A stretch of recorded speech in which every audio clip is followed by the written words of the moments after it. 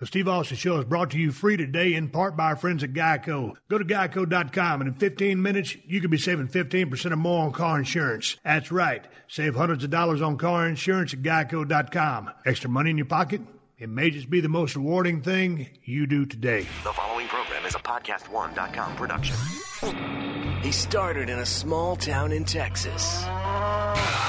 Worked his ass off to become one of the most famous wrestlers of all time. We're going to take care of business tonight, and that's the bottom line.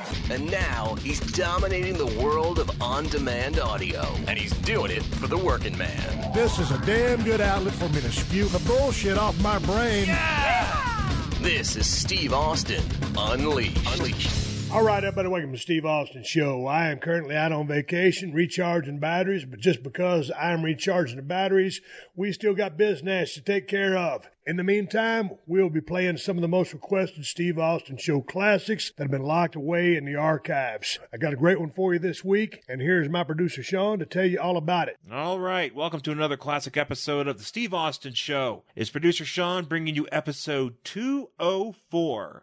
With MMA great Bas Rutten. Original air date March 19th, 2015. And I think this is one of the rare episodes that was recorded at the Podcast One Studios in Beverly Hills. So this is definitely a rarity amongst Steve's catalog. Of course, Bas Rutten, as I said, MMA great, former UFC heavyweight champion, 3 times the king of pancrase.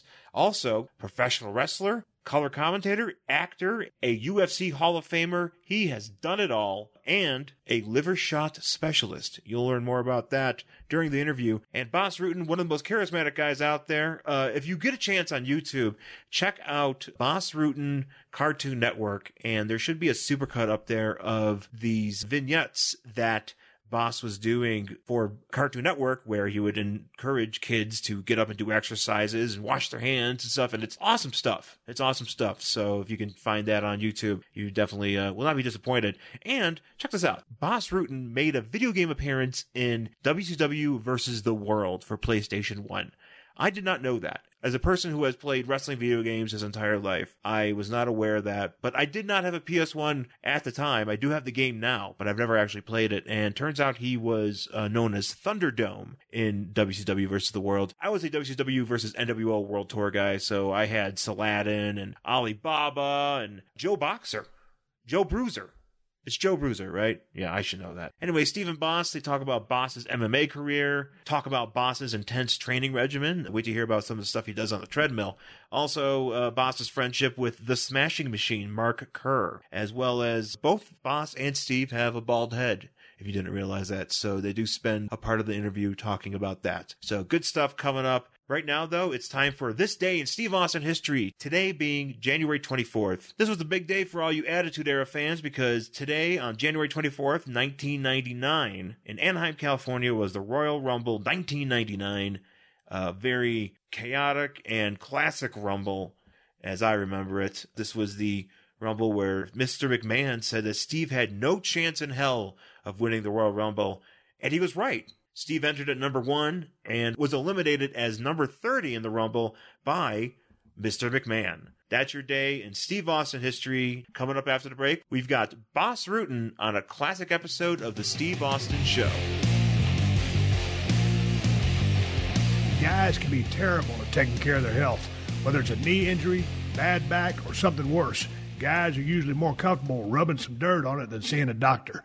The same is true for erectile dysfunction. Studies show 70% of guys who experience ED don't get treated for it. Thankfully, our friends at Roman are here to help. Roman is a one-stop shop for diagnosing, treating ED online, and getting yourself in check. Roman offers a quick and easy online questionnaire, which is then reviewed by Roman's network of U.S. licensed physicians. If appropriate, they'll prescribe FDA-approved brand-name medication that ships directly to your door. No awkward conversations. No waiting rooms, no inconvenient trips to the pharmacy. Just for listeners of the Steve Austin Show, go to GetRoman.com/Austin for a free online visit. This covers the opportunity to talk with a doctor and finding out what will work for you when it comes to overcoming ED.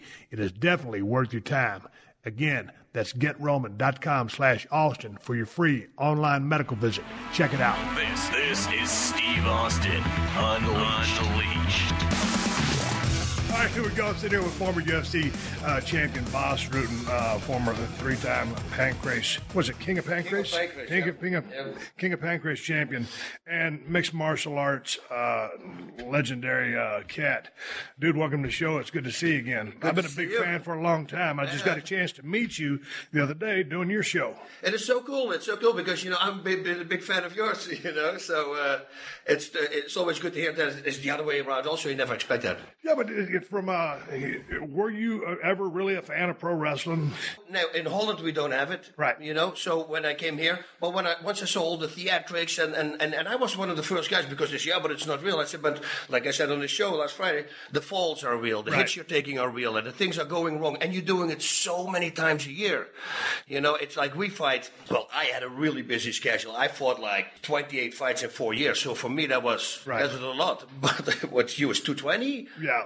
Well, yeah. I mean, the volume of our shows on the road is much greater, but man, between fights, you guys are going like crazy with the training camp. That's true. All the injuries happen in the training. That's most of the time. The only time when I get injured during fights, well, that was actually pro wrestling. That I got hurt. There I got hurt the most. Yeah. It was interesting. I was watching a million videos on you, reading about you, and of course I've watched you for years. But then, I got a chance to see. I never knew back in the formative years. I was sitting there looking across from you. You and I are almost identical age. We're both 50. Mm-hmm. Good-looking cat. Yeah. But here's the thing. I didn't know you used to have a full head of hair, and you were a model. Uh-huh. And very successful. Yeah, it was. I worked like 3-4 days a week. It was at that time. Yeah. I made good money. I made $1,500 a day. I was 20 years old. That's unbelievable. It was unbelievable. What happened was these three ladies, they started a new model agency, and they came from a big one. They wanted to do it themselves, and it was just at the time when they went away from the feminine-looking guys. Right. They wanted to go to the tough guys. And I walked in there, and they loved me, all these three ladies, and they just sent me out for work. But it's funny because seeing some of the stuff that you're doing, with hair, good-looking kid. But then you had a bad hair day one day, and you're in there with a purple blow dryer, and you said, man, it's too much. Fuck this. I'm going to shave clean. Yep. And you told, I think it was before you had married your wife, yep. And you said, I'm going to shave it all off, and she didn't believe you. Yeah. You went to the barbershop. Yeah. What happened? You know what? Was it that bad of a hair day, boss? It was a bad hair day, and I couldn't stand because I had contact lenses as well. Yeah. So, and then and I started messing with gel, which I never did, and I shouldn't have done it. I got in my contact, and I'm getting aggravated, and it was the hard contacts. Yes. At that time, but there were no soft ones.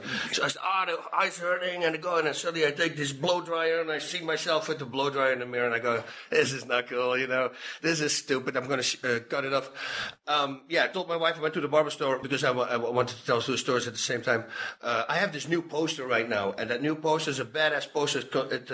There's 1,380 pictures make that poster. Right. And there's actually a picture on there, a little tiny picture, where you see me for the first time. What I did, I said, cut it off, leave a mohawk in the middle, right. Make a picture, and then shave it all off. And that picture I put on that poster as well. So when you got the shave job, you looked at yourself in the mirror. Were you happy with what you saw? And then did the modeling career continue with being a good-looking kid, but with the dome? The modeling was already stopped because I started competing in Thai boxing, so I showed up at the Shiners, and they didn't really like that. By the way, I saw you with long, luscious hair as well. I'm just throwing it out there. But see, here's the thing. I was watching your story, like, here's this good-looking young athlete, and he's a model, and he's dependent on his hair. And, of course, way back in the day of pro wrestling, it was like the old hair bands. Yeah. So, you had to have long hair to be a successful pro wrestler. So, I started losing mine, and I was living in Atlanta, Georgia, and I called my buddy up, and I said, hey, man, I'm losing my hair. What do you think I should do? He goes, well, fuck, I don't know. He's just a dumbass pro wrestler too, right? Yeah. And so I went to the hair club for men, and they talking about the plugs and everything like that. I've told the story a million times, so I won't go into it, but I said, fuck you. I ain't doing the plugs. Yeah. Homie, don't play that shit. So anyway, all these years later, it turned out that, of course, it ended up when I would get my best look. But you did it, because you just got tired of fucking with your hair. Yeah. Here's the interesting thing about sitting across from you is people always ask me, and they see me in pictures these days, they say, man, what the fuck happened to your eyebrows? Do you shave your eyebrows? No, I don't shave my fucking eyebrows. I'm like an albino. You can barely see them, right, boss? Yeah, I get it. Yeah, but see, like you got vivid eyebrows. And so like every now and then I'll go into a gig, and because I'm so used to seeing myself without them, they'll paint them on. And all of a sudden I got a big pair of brown bushy eyebrows. I look like Mr. Potato Head. Yeah. So that's like now when I go do a gig, I'll say, don't mess with eyebrows. People are used to seeing me like this. Yeah, but I wouldn't, And what did you have? The same as me. When I shaved my head, it was total freedom. Oh, for me, like going in the shower and just use the soap for your head instead of shampoo, and going in the swimming pool, coming out, like, oh, no messing with the hair. I love it. The big thing about me was my hair was a real fine blowaway hair. And so it tangled like a bitch when you wrestled. Now, it was beautiful. Now, when I was a kid, I grew up in South Texas, boss, and we would always go to the drugstore and get like a fountain Coke. This is way back, when dinosaurs were still roaming the earth in a small town in South Texas. And, the old ladies would be in there getting their drugs or whatever, and they'd comment, and I was probably a 10-year-old kid, and say, oh, your hair is beautiful. Do you bleach it or dye it, whatever you do to it? And I said, no, it's just my natural hair color. So it was absolutely beautiful hair, but it was so fine that when I wrestle people, man, trying to comb through the tangles and the gnats, and then if you're riding with the hair down, you finally get your driver's license, you're trying to cruise and, pick up some women with driving the 71 Formula Firebird, and when you try to comb that shit later, and then see, I started messing with the hair gel too, real light stuff, because mine would get really fucked up, flock of seagulls looking. So it wasn't good for me, but it ended up being my best look. Yeah. So now with your trademark look, and you've had this forever now. Yeah. So what's the routine? Because you're pretty unkempt right now. Yeah, I do. I leave it like this. The beard, this I did yesterday. I leave it at this size. I like it at this size. You just got a different attachment on your gimmick that you use? Yeah. And then I do it. And I do it twice a week. Yeah. I'm not really into constantly doing that. Just twice a week, that's enough for me. Now, who would ever figure that legitimately one of the toughest human beings on the planet and the toughest SOB in the WWF will be sitting there talking about grooming and bullshit like that? How's that? And you're with your blonde, luscious hair. What was the mindset of yourself before you went into a fight? You see, and speaking right now, and I watch all the UFC pay-per-views. I'm a huge fan. So you see the guys go do the stare down, the stare down, whatever, the touch gloves. Were you ever into the psyching out stuff? I mean, a lot of guys just mad dog like crazy. Mm-hmm. Some just have that stare. Quentin Jackson had his thing. And some guys are just emotionless. You always just look like supremely confident and very calm. Yep. That's the whole trick. The trick in everything is staying calm. And I know that if I do the stare down, I'll stand in front of him, and I actually look at their bellies.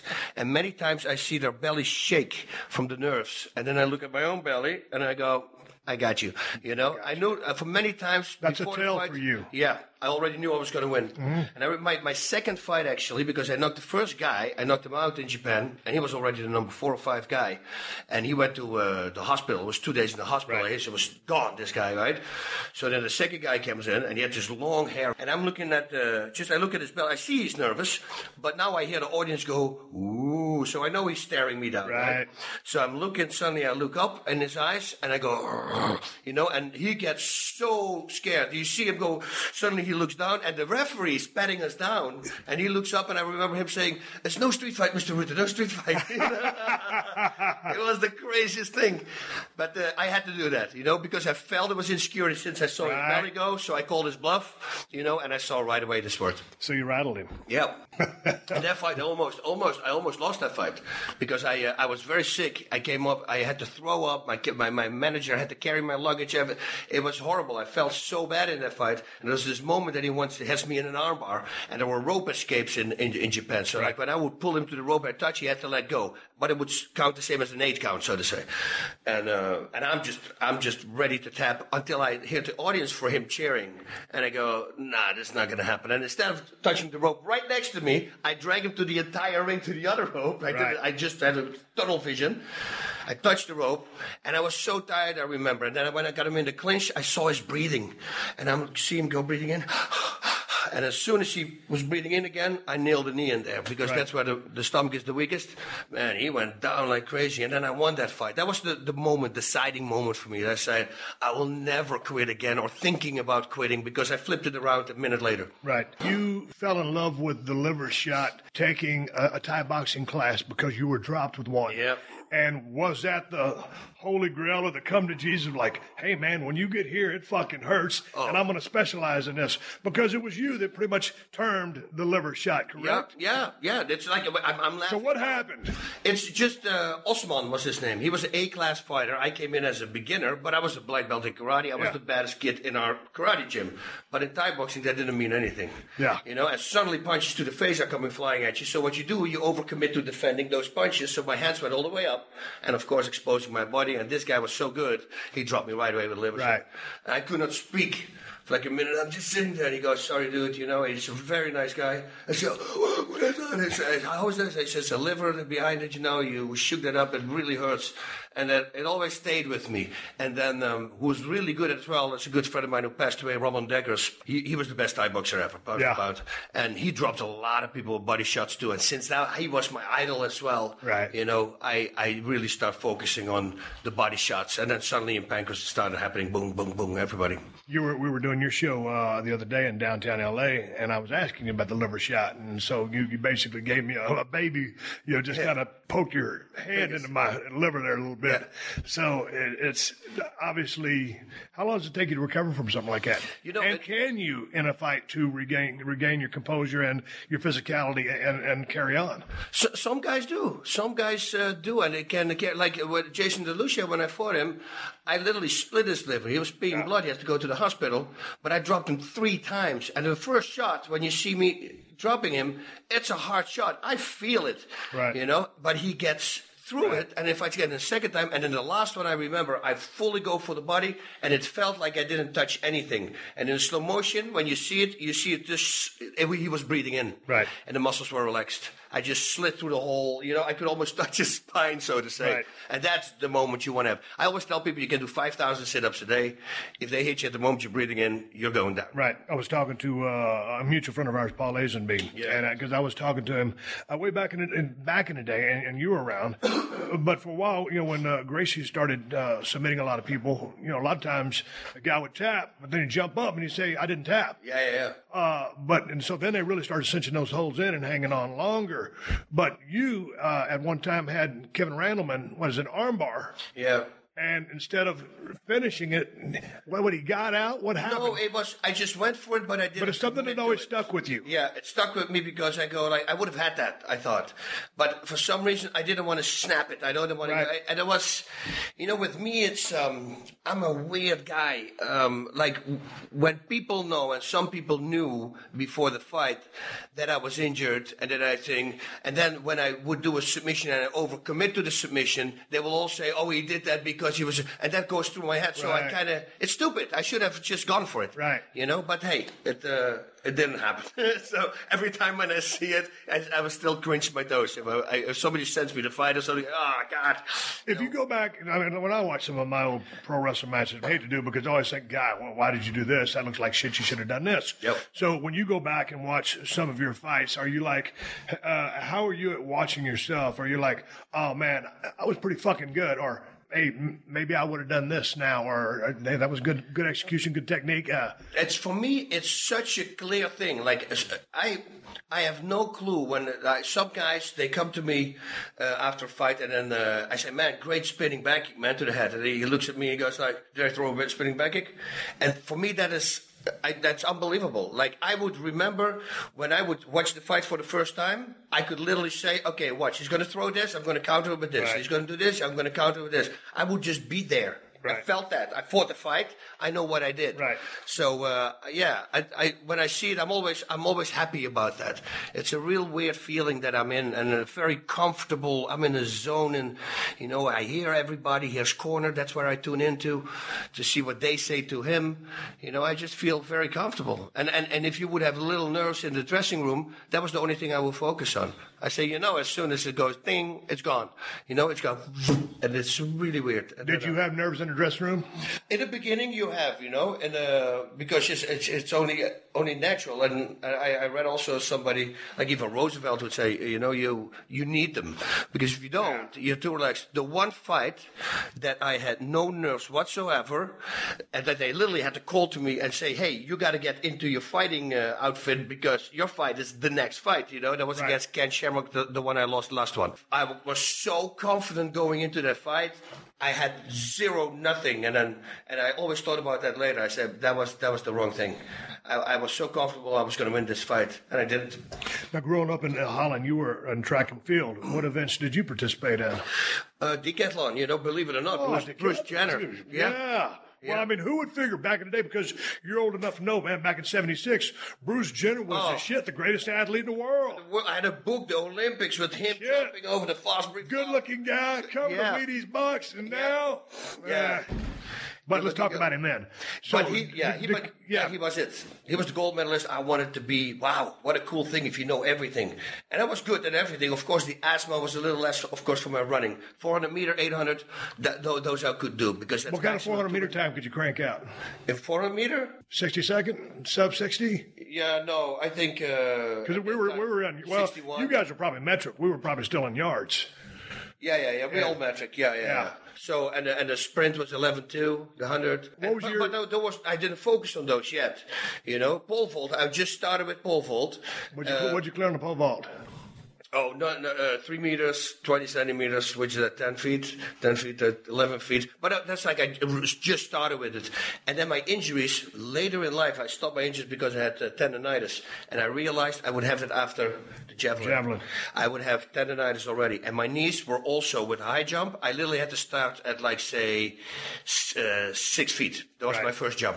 Because I had only 4 jumps, and then my knees would be so much in pain I couldn't do anything anymore for 2 weeks. And it was the same with my arms. Shot put was good, discus was good, my long jump was good, high jump was good. I love the discus throw. And, when I first started track, I had some pretty good endurance back in the day, so I figured, man, I'll be like a long distance runner. Well, the dude was over, his name was Russell Bitters. His dad was a veterinarian in town, and he was huffing and puffing and throwing the discus. I said, well, fuck, man, let me try that. Yeah. So I wound up. Well, I didn't wind up. I didn't have a wind up yet. So I just pressed one from the end of the ring, and I out threw him. So I turned into a discus thrower. So, man, I got out there, and, finally I started learning my spin technique and, throw the shit out of there. And it ended up being a lot of fun for me. But how would your asthma come into play with all the running, dude? Because if you were so fragile as a young child, here you are in your high school years, right? Yep. How did you work with asthma? Would it come and go? Was it constant? Because I've never had it. It would come and go. It was every time when I would be close to a horse or any animal with hair, I would get asthma. So I had to really watch out where I was going. And the lungs would close. Nowadays, before the fights, I would literally go hard in the dressing room. My lungs would close. I spray them open, and then you can go for hours. But you didn't have that kind of medication in my time. I remember there was a thing you have to press the button and the capsule got punctured, and then on a little wheel, and then when you breathe in, the wheel starts spinning, and that's the way you got it into your lungs. But it didn't really work like that. Nowadays, you spray and you're good to go. I had one episode one time when I did some fire spitting with oil. I ended up in the hospital with asthma, and they literally had to shoot me up in order to open my lungs. The inhaler didn't work anymore. But I think I was breathing in the oil. Maybe that really messed with my lungs.